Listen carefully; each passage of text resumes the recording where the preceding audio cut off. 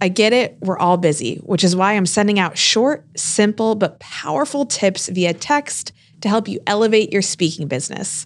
Text me the word speaker to 704-228-9495 to get on this free list. That's the word speaker to 704-228-9495. Are you a meeting planner or hosting your own event and you're looking for incredible women speakers? We've got you covered. Head to micdropworkshop.com/roster to find your next keynote speaker from our roster of vetted inspirational women. That's micdropworkshop.com/roster. When you bring in somebody who comes in with a diverse perspective, what you're doing is you're giving your audience oftentimes something that they can't get anywhere else, right? And isn't that kind of what you want to do as a conference planner? You want to give people an opportunity to see something that they're not seeing in other places, getting perspective that they can't see. And so I think it's about thinking about what are you trying to achieve and how does making sure that you're diversifying and that you're creating this equity and that you're creating more inclusion, how does it actually help you meet those goals?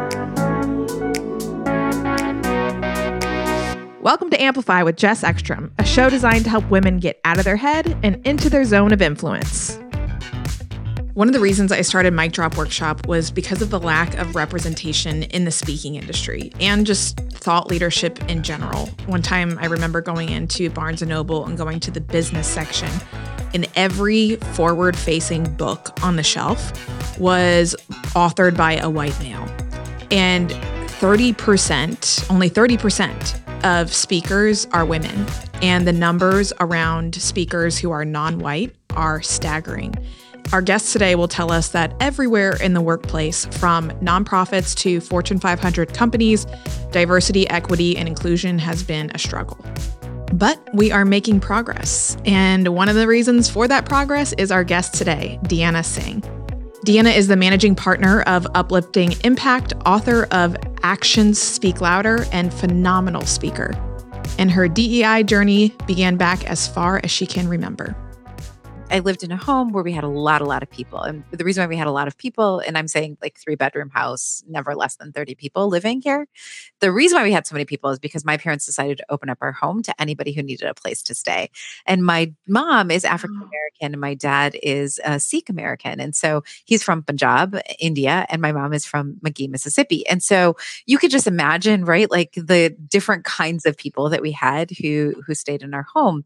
And many of them were actually not English speakers. Now, I had great fortune. This is a long story. I'm trying to make it short, Jess, but I had the great fortune of being able to go to India by myself when I was 3.5 years old. So I was just learning English, went to India by myself, like without my parents or anybody I was the first person in the village, American in the village. So nobody there spoke English. So completely forgot how to speak English, came back to America and had to relearn how to speak English, but learned how to speak Punjabi there. So we had a lot of people in our home who were speaking different languages. And I was the only person who was actually, even my parents, my mom and dad, my mom doesn't speak, fluently in Punjabi or understand or anything like that. And my dad, was still learning English. And so I was the only person in my family who actually had the ability to speak both of those languages. And what that did was that elevated me pretty quickly, right? And so I ended up being the person who had to answer all the phones, right? Because people were nervous. Like, what if I don't understand what the person on the other line is saying? Yeah. Or I became the one who made all the doctor's appointments. And I was the one who talked to the school. And I was the one who booked,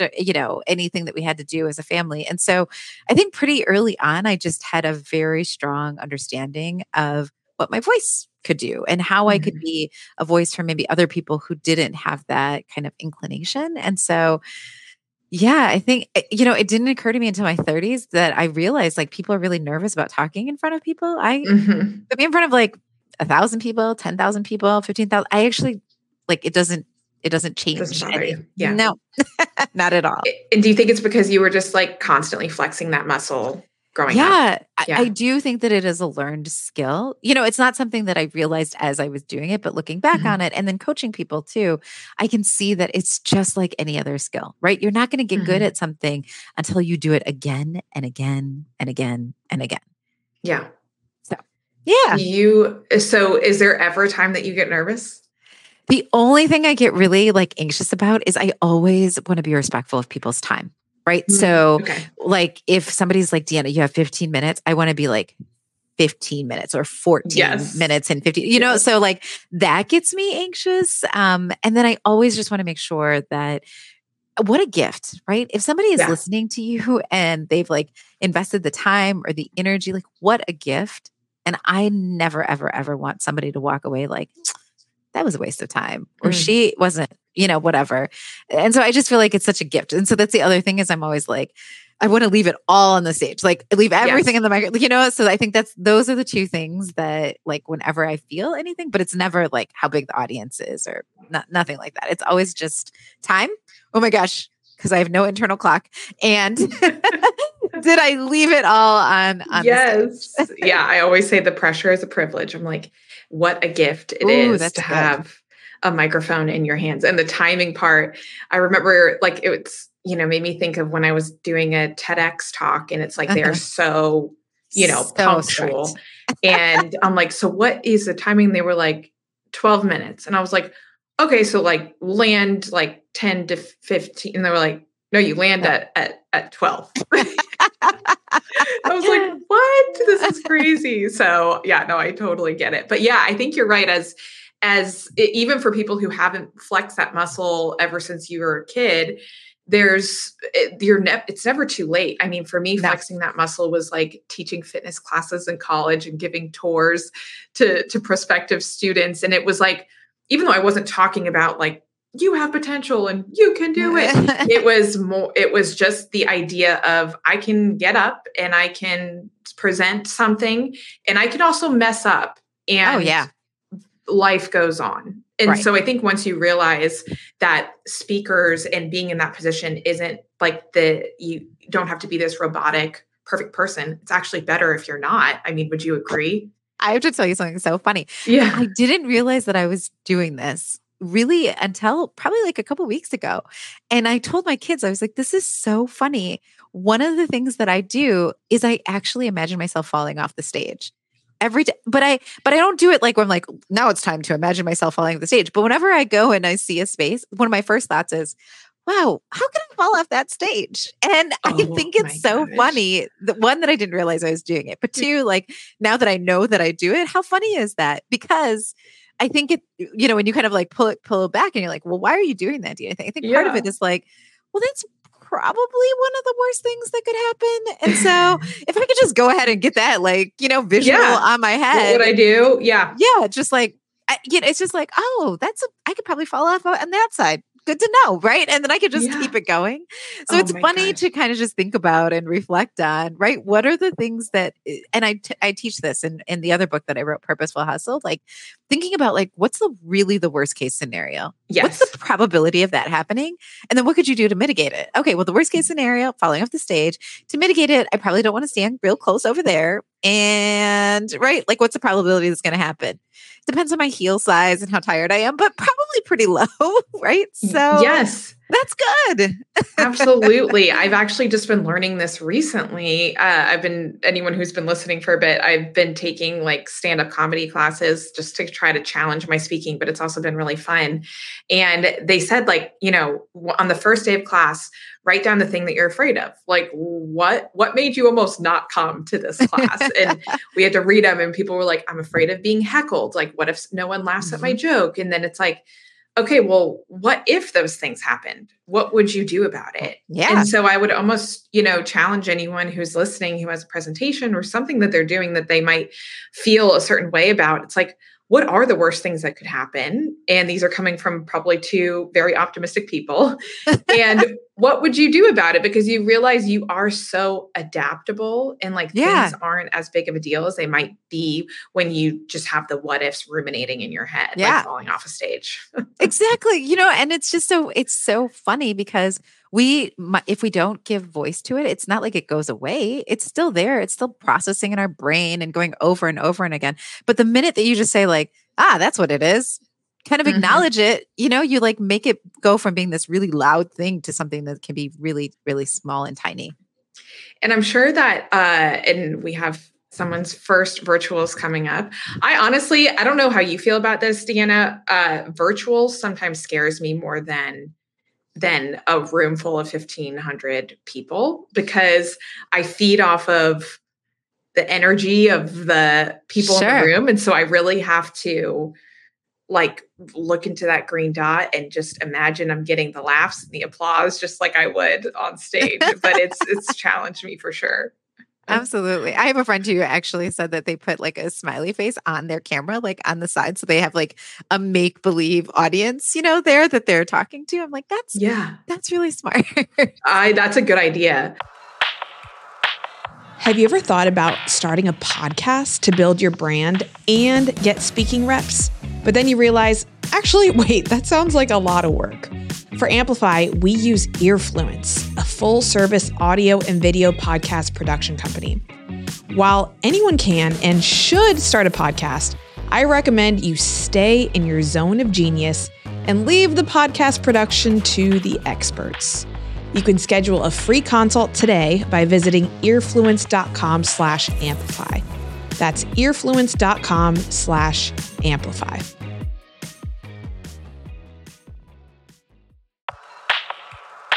One of the most common questions I get is how to speak with confidence.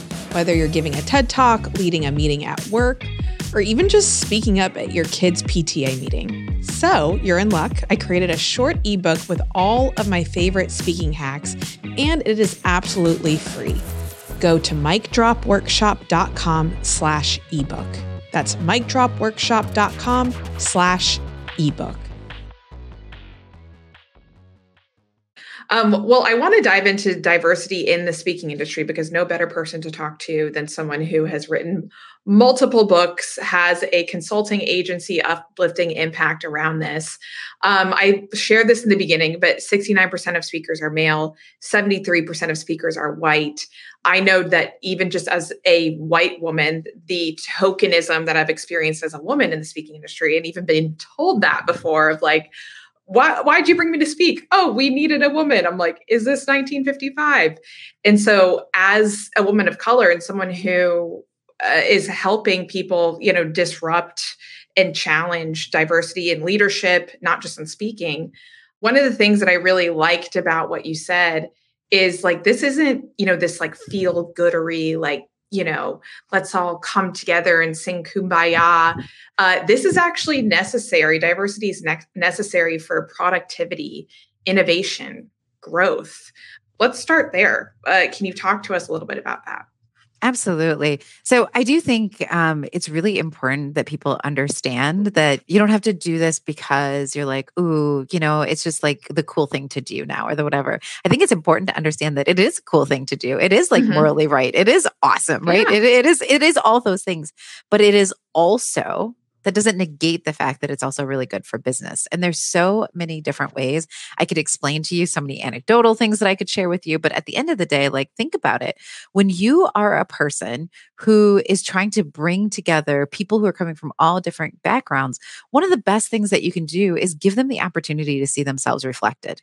Right. So one of the things that I try to tell people, and I get a chance, I have such lovely relationships with meeting planners and event planners and conference planners kind of all over the world. And one of the things I always share with them is that when you bring in somebody who comes in with a diverse perspective, what you're doing is you're giving your audience oftentimes something that they can't get anywhere else.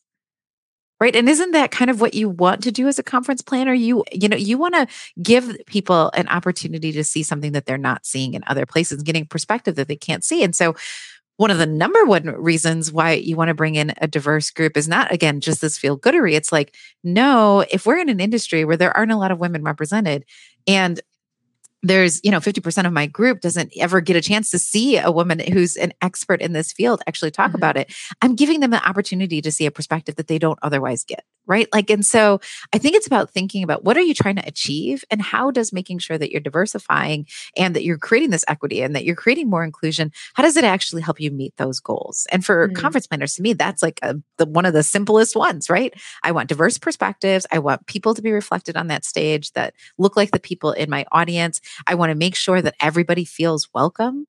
I cannot tell. And again, I have so many like anecdotal stories, but one of the things that happens almost, I would say 97.5%. I can't verify that number, but I can say like 97.5% of the time, I feel like after I speak, people who are women of color, right? Just people of color, people who are women or young in their industry, or just the different identities that I represent. So lots of people will come, they'll skip book sign, they'll do whatever, but there's almost always, so 97% of the time, a crowd of people that's representing those different identities. And the main thing that they want to tell me is like, thank you. And like, this is what I learned. And here's my key takeaway. But one of the main things is, it was so nice to see you on that stage. Mm. I mean, I had one man stand next to me and he's like, I don't want to be weird, but I just was wondering, can I just stand next to you? This is an executive in a very big industry.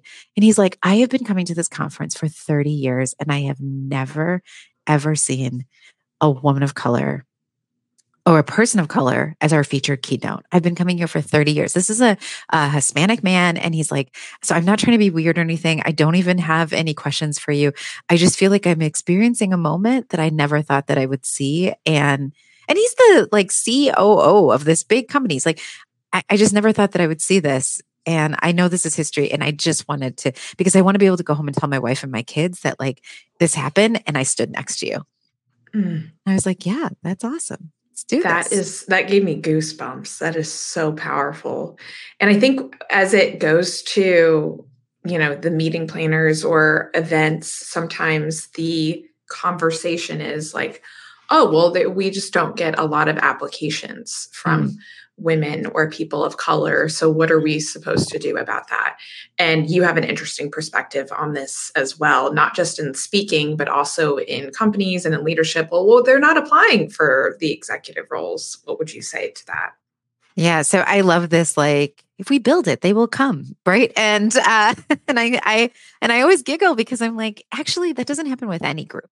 When you think about like how you are going about your business of trying to find different people to speak, or vendors that you want to work with, or people that you want to bring in onto your team, there is always some action that is involved. And oftentimes the reason why we're not seeing a difference in who's applying or who's coming through is because we haven't actually changed anything in our output, right? So we're still going to the same places, talking to the same people, posting in the same places, using the same mechanisms. And so we can't expect to see something different if we're not changing any of the behavior that we have. So I think that's one thing to just keep in mind is you can't expect something different if you're not doing something different. That's just like, that's not how the world works. So that's one thing. I often tell people, so I think this works on both sides, right? So if you are a speaker and you are representing one of these different identity groups, or even if you're not, right? If you're part of the majority that we just saw flash across the screen, Jess, one of the things that you can do that's a very simple thing to do is to say, hey, I'm just wondering, who else is going to be on the stage? Who else are you considering? And how diverse is the candidate pool? Very simple question, costs you nothing, and is a way for you to elevate the conversation if you are one of the people who's being considered, right? So I love to say that. Could you tell me, like, who are the other women that you've invited? Who are the other keynotes? How many people of color are going to be represented this year on the panel? I was looking at last year's list and I realized you actually had no other women of color. You had no other people of color. You had no other women. You had no other people from, different places in the world. What are you doing differently this year? I'm excited to hear. Right. And what all it does is start a conversation. Again, costs me nothing, doesn't do.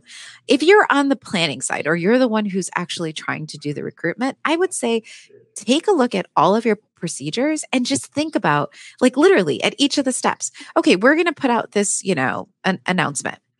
Where are you posting it? Are you actually posting it in places where diverse speakers are going to go?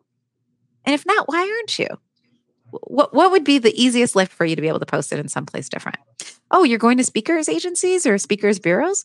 Well, have you focused on ones that actually have a cadre of women or people of color that are listed? Because there's actually entire speaker bureaus that are focused on those demographics.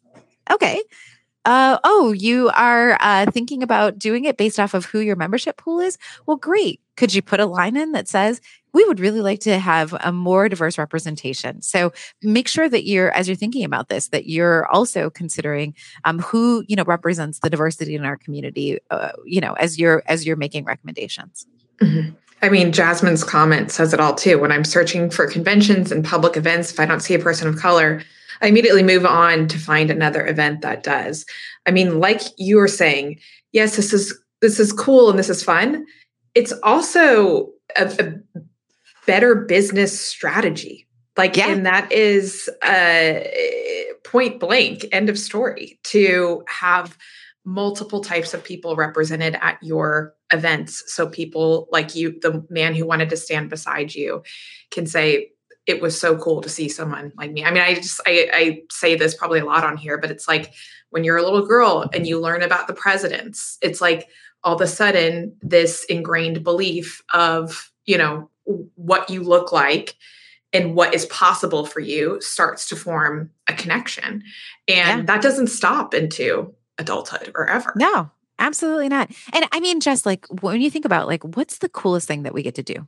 I mean, yes, we get to go on the stages and it's lights and all these things and everything. But one of the coolest things about being a speaker is that I know what it feels like to be in an audience, right? Mhm. I know what it feels Oh, like to yeah. hear somebody say something that 25, 35, 40 years later, you are Just to still think holding on about. to. Mhm. Yeah. I mean, not too long ago, this woman walked up to me and she's like, "Hi, Deanna. I was just wondering if I could chat with you." I'm like, "Yeah. Hey, how you doing?" She's like, "You won't remember me because I was in the audience, but it was like 7 years ago. And I just wanted to show you something." She opens her wallet and she pulls out a little piece of paper. And she's like, "I cut this out of my notes from a keynote that I heard you do like 7, 8 years ago." And she's like, "And I keep it in my wallet. And it's something that I go to. Like it's something that I Mhm. go to when I'm feeling like, I need to remember like why I'm here and what I'm doing." Wait, I what? love that.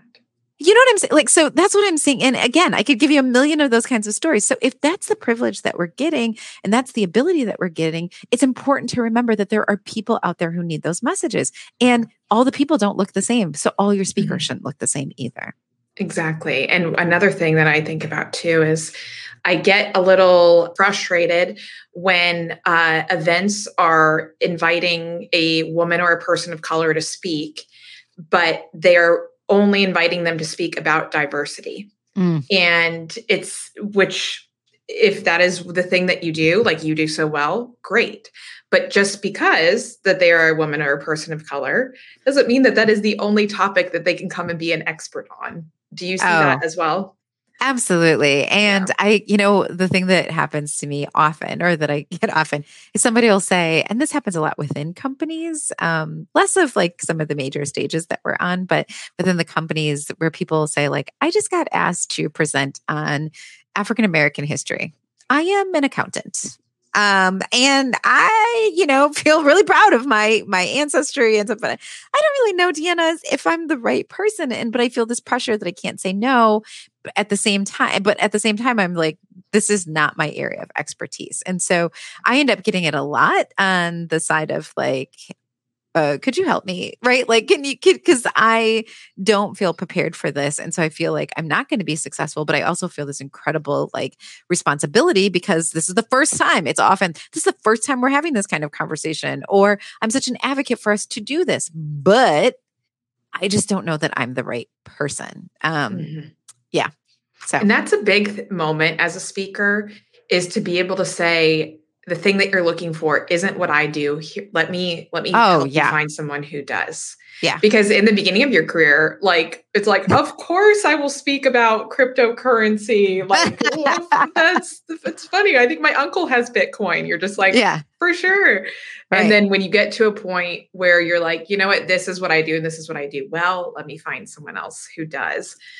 Speaking of that, I would love to close with advice that you have to, like, how do we keep the good going? Like you said, it's a gift when you're given the mic. Yeah. I think that gift can continue to give after you're done with the mic. And how do we keep uh, stages diverse when we're in this industry? So one of the things to your point earlier, like I actually have a list of other speakers. One of the things that I'll get a lot of requests for is like, "Could you speak on this topic?" And I'm like, "Yeah, I could, but I actually am not from that identity group, or I don't think Mm, that I'm the right person to get that message across." And so I have a list of people that I know, that I trust, that I know are, really great. Some have been in the industry for some time, some are new, right? And I keep that list. And so it's very common for me to be like, "I'm not your person, but I know who mhm. is," right? And so I think part of it is like we have to be advocates for one another, and that is a really beautiful thing. Like I feel like you can't like give, right? Like you can't over give. Like that always gets, that reservoir always gets filled back up again. And so I think that's one thing. That's one way you can do it, is just like asking, like saying, hey, I'm not the person, but here's my list, and starting to build your list and share your list as appropriate.